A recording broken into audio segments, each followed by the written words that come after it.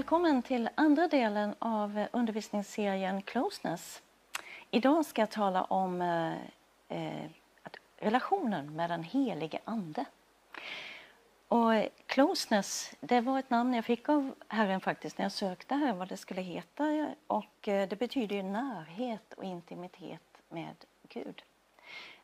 Det är det jag ska tala om. Jag heter Maria Johansson, är pastor i Korskyrkan Vingåker och grundare av Facebookgruppen Hört från far, Fathers Whispering. Och det här med den helige ande, relation med den helige ande. Kan man ha en relation med den helige ande? Ja, vi ska reda ut lite saker om honom. Och förhoppningsvis, för det är nog ingen som så ofta blir missförstådd och förbisedd som just den helige ande, så hoppas jag att kunna bringa lite klarhet i vem han är och vad han gör och hur vi kan förhålla oss till honom. Det är lite frågor som vi ska söka svar på. Vem är han då? Och kan man ha då en relation med honom? Och vad gör han? Jag vill få börja från början. Den helige ande, han är en del av treenigheten, eller gudomen som man säger. Han kan inte separeras ifrån den. Gud är ju en, ändå är han tre personligheter. Fadern, Sonen och den helige ande. Och han har precis som Fadern och Sonen en personlighet. Han är ju inte bara någon som finns i bakgrunden, vill jag också poängtera, i gudomen, utan han är en del av gudomen. Han har känslor. Det kan vi läsa om i Efesierbrevet 4:30. Där det står: bedröva inte den heliga ande. Han är närvarande, allestädes närvarande. Det finner vi i psalm 139. Där David säger: vart ska jag gå för din ande? Vart ska jag fly för ditt ansikte? Om jag far upp till himlen är du där. Bäddar jag åt mig i dödsriket är du där. Tar jag mig morgonrånarnas vingar gör jag mig en boning ytterst i havet. Ska också där din hand leda mig och din högra hand fatta mig. Han är närvarande. Och han har alltid funnits. I första Mosebok från början, där står det om den heliga ande. Första Mosebok, vers 1. I begynnelsen skapade Gud himmel och jord. Och i vers 2. Jorden var öde och tom och mörker var över djupet. Och Guds ande svävade över vattnet. Han är en del av gudomen. Han har alltid funnits och han är alltid närvarande. Och han är en person med känslor, en personlighet. Hans egenskaper står det mycket om i Bibeln och de står målade på ett fantastiskt, underbart, nästan poetiskt sätt, symboliskt i Bibeln. Och det är någonting, jag tror det ligger en symbolik i hur han är beskriven, för att det beskriver också hur han är och vad han gör. Och det är någonting jag kommer att ta upp här. Och det här är min tolkning på det hela, men det står även bibelord på det. Så att han beskrivs som eld. Första pingstdagen i Apostlagärningarna 2 och 3. Där vet vi att tungor som eld visade sig för dem och fördelade sig och satte sig på var och en av dem. Och de uppfylldes alla av den heliga ande och började tala främmande språk allt eftersom anden ingav dem. Det här var den första pingsten när den heliga ande kom som eldstungor över var en. Eld. Och vad tänker man på när man tänker på eld? Bibliskt sett. Eld, brinnande, passion, men också värme och även renhet. Eld förtär det som ska brinnas upp, det som inte ska vara där. Det kan ju vara så att det är en beskrivning på vad den heliga ande gör. Och den andra beskrivningen, det är vatten. Det står i Johannes 7:38. Där säger Jesus: den som tror på mig, ur hans innersta ska strömmar av levande vatten flyta fram, som skriften säger. Detta sade han om anden. Levande vatten, strömmar. Vatten, det är livgivande. Och där det finns vatten, där grönskar det. Det växer, det frodas. Men det är också renande. Det renar, sköljer den, smuts och renar. Och det är ju, vi kan inte klara oss utan vatten. Och som troende, och när vi går med Jesus, så kan vi inte klara oss utan den heliga ande. Han är den som ger oss vattnet på insidan av oss. Han beskrivs också som en duva i Lukas 3:22. När Jesus döptes, så sänktes den heliga ande över honom som en duvas skepnad, står det. Och från himmelen kommer röst: du är min son, den älskade, i dig har jag min glädje. Det ser vi ofta, att den heliga ande används ofta som en symbol. Man uttrycker en duva, man målar en duva, och då är det en symbol för den heliga ande, för frid och fred. Men duvan i sig är ju en fågel. En fågel som ofta finns i närheten. Vi kan se det på stora torgmarknadsplatser i hela Europa. Då samlas det mängder med duvor. Och hur är en duva i egenskaperna som en fågel? Ja, det är en känslig fågel. En närvarande fågel, men den är samtidigt väldigt flyktbenägen. Minsta lilla, den blir skrämd, så ser man ofta att de flyger upp, de här duvflockarna, väldigt snabbt. Och det är också ett sätt att beskriva den heliga ande. Han är närvarande, lite skygg och flyktig, känslig. Han är känslig för att det minsta lilla som inte är bra, så flyger han iväg, kan man säga. Hans närvaro klarar inte vilka miljöer som helst, kan man säga. Och i Johannes 3:8 så beskrivs han som en vind. Där beskriver en troendes som vinden blåser vart den vill. Du hör dess sus, men vet inte varifrån den kommer eller vart den far. Så är det med den som är född av anden.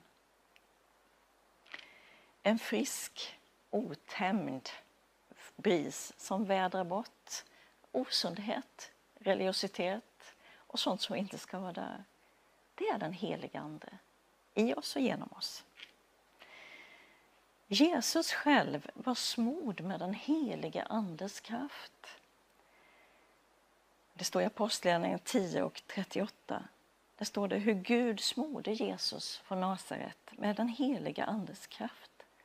Han som gick omkring och gjorde gott och botade alla som var i djävulens våld. Ty Gud var med honom. Den heliga ande är kraft. Han är styrka. Han är allt det som vi i oss själva inte är. Och slutligen är han andedräkt. Och det är egentligen det som hans hebreiska namn betyder. Andedräkt. Och det kan vi läsa i Johannes 10:22 när Jesus sände ut lärjungarna. Så säger han, så Fadern har sänt mig, så sänder jag er, i Johannes 20:21-22. Sedan han hade sagt detta andades han på dem och sa, ta emot den helige ande. Andedräkt, vad tänker du på när du hör ordet andedräkt? Ja, jag tänker på liv, att leva, andas, blåsa liv, att någonting blir levande. Och det kanske är precis det som den helige ande gör. Han är en person och vi kan känna hans närvaro. Men han är en gentleman som aldrig tränger sig på. Och det är upp till oss att bjuda in honom att ta plats. Vi får bjuda honom att ta plats, eller rättare sagt släppa fram honom, för han bor ju i oss som tror. Och i Johannes 14 och 16 så står det något så underbara ord som Jesus säger. Du vet, när Jesus skulle lämna det här jordelivet så skulle han berätta att någonting fantastiskt skulle komma. Vi skulle få del av en gåva.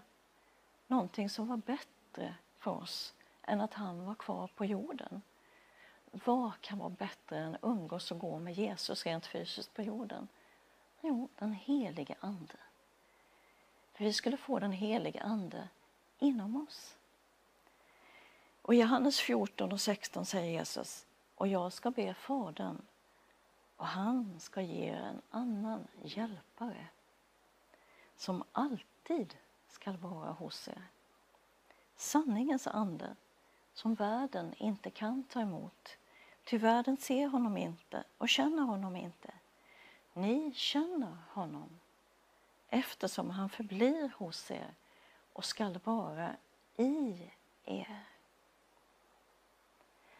Det här är fantastiskt. Det här är stort. Den helige ande, en del av treenigheten, en del av gudomen, ska vara i oss och alltid vara med oss. Jag tror att fienden gör allt för att förvränga den kunskapen. För han vet att när Guds folk får uppenbarelse om vem det är vi har på insidan och vem som alltid är med oss, då händer det saker. Då blir vi farliga på ett sätt. Han är vår hjälpare och han längtar efter att vara med oss, bli delaktig i våra liv och leda oss och umgås med oss också.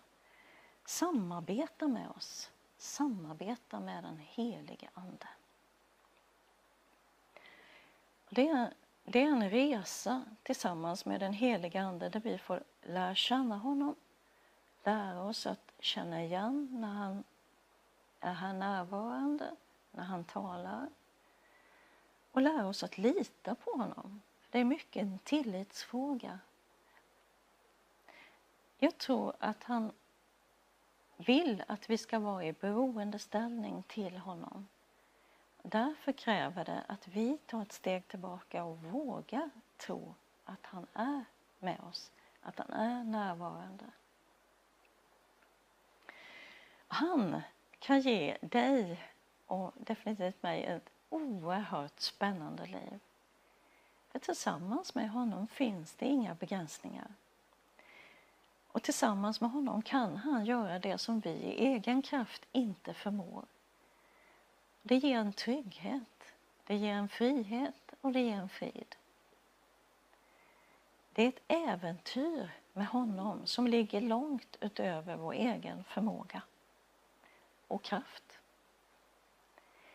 Men hur gör vi då för att ha en relation med den helige ande? Ja, det första vi behöver är att vi behöver bli medvetna om honom. Vi behöver bli medvetna om att han är här, att han är med dig. Och det andra vi behöver göra är att backa undan och låta honom stiga fram och ta plats istället för oss själva.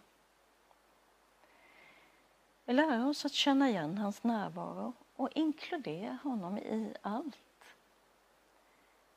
Räkna med honom i din vardag. Ta med honom på ditt jobb.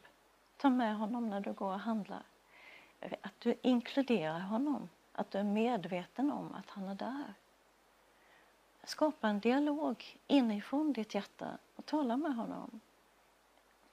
Så lovar jag dig att han kommer. När du möter vardagliga bekymmer i din vardag, fråga honom: Helige Ande, hjälp mig. Kan du hjälpa mig? Led mig. Visa mig. Och lyssna med dina inre öron och dina inre ögon. Det är inte bara när vi umgås i kyrkan, utan han är med dig varje dag.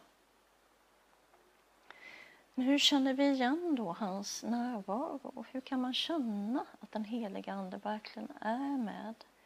För det är mycket skönare att känna att han är med än att bara anta att han är det. Vi kan känna en frid, en övernaturlig frid. Och man kan stå mitt i en stressad situation som egentligen ska upplevas jobbig. Och så kan man bara uppleva och känna den här friden som övergår de där känslorna och tankarna. Man kan också uppleva honom som en slags tyngd. En tyngd över en själv, att man blir liksom ombäddad av bomull eller tyngd eller ombäddad på något sätt. En värme, du kan känna en värme, uppleva en värme. Och då kan du veta att den heliga Ande är där.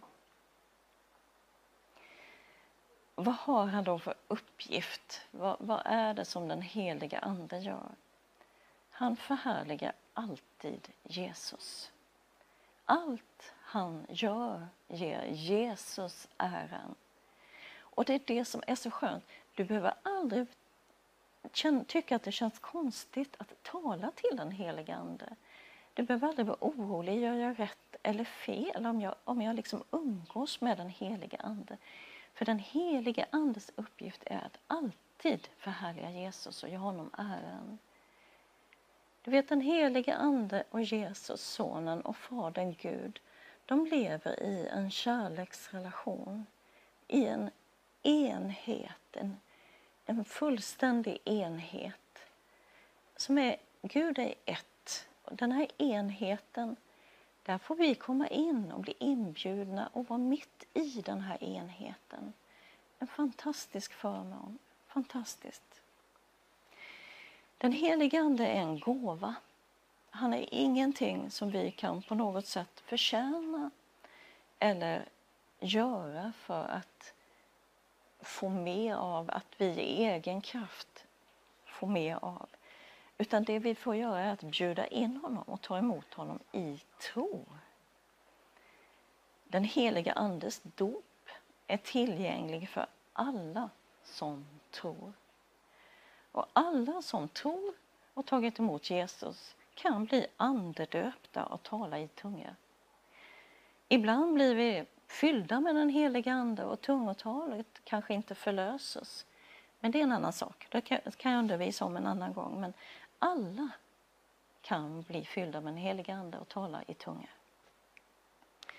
Och det härliga är att den heliga Ande beskrivs som ett levande vatten som strömmar fram ur vårt innersta. Du vet, levande vatten, det är strömmar. Har du varit på sån här vårflod när det strömmar? Det finns en kraft i det. Men det finns också en sundhet. Och varje gång ett levande vatten strömmar, då kan vi veta om att det finns ett inlopp och ett utlopp. Du vet, då betyder det att levande vatten, det tar inte slut. Om jag dricker upp det här, då är det slut, då finns det inget mer. Men i ett levande vatten, då finns det tillgängligt ett inlopp vi kan fylla på. Och ju mer vi ger ut, desto mer kan vi fylla på. Vi kan alltså få mer. Vi kan få påfyllning. Och jag kan tala om just nu så känner jag den heliga Andes påfyllning och närvaro är här i studion. Jag hoppas att du verkligen upplever och känner det där hemma, du som tittar också. Och du som hungrar och törstar och längtar, så har jag de här goda nyheterna. Det finns mer till dig. Ta tid med honom. Förvänta dig att han är närvarande. Uppmärksamma honom. Släpp fram honom. Och be honom om mer av den heliga Ande. Mer av det levande vattnet. Och nu ber vi: Helige Ande, kom och möt människor som törstar och längtar efter dig. Jag tackar dig att du ska komma med din närvaro, du ska fylla dem och de ska uppleva att du är där hos dem, Herre. Och jag tackar dig att det ska bli som strömmar på nytt i deras innersta. Och jag tackar dig att du ska ge dem allt vad de behöver av det här levande vattnet. Och jag tackar dig att vi får komma om och om igen och fylla på hos dig. Att det aldrig någonsin tar slut och att det finns mer för var och en som törstar. I Jesu namn. Amen. Och jag tackar dig att du har varit med och tittat på det här avsnittet. Och nästa gång, del 3, så kommer jag att tala om något som ligger mig oerhört varmt om hjärtat. Kommunikationen. Gud vill tala med dig. Tack och hej.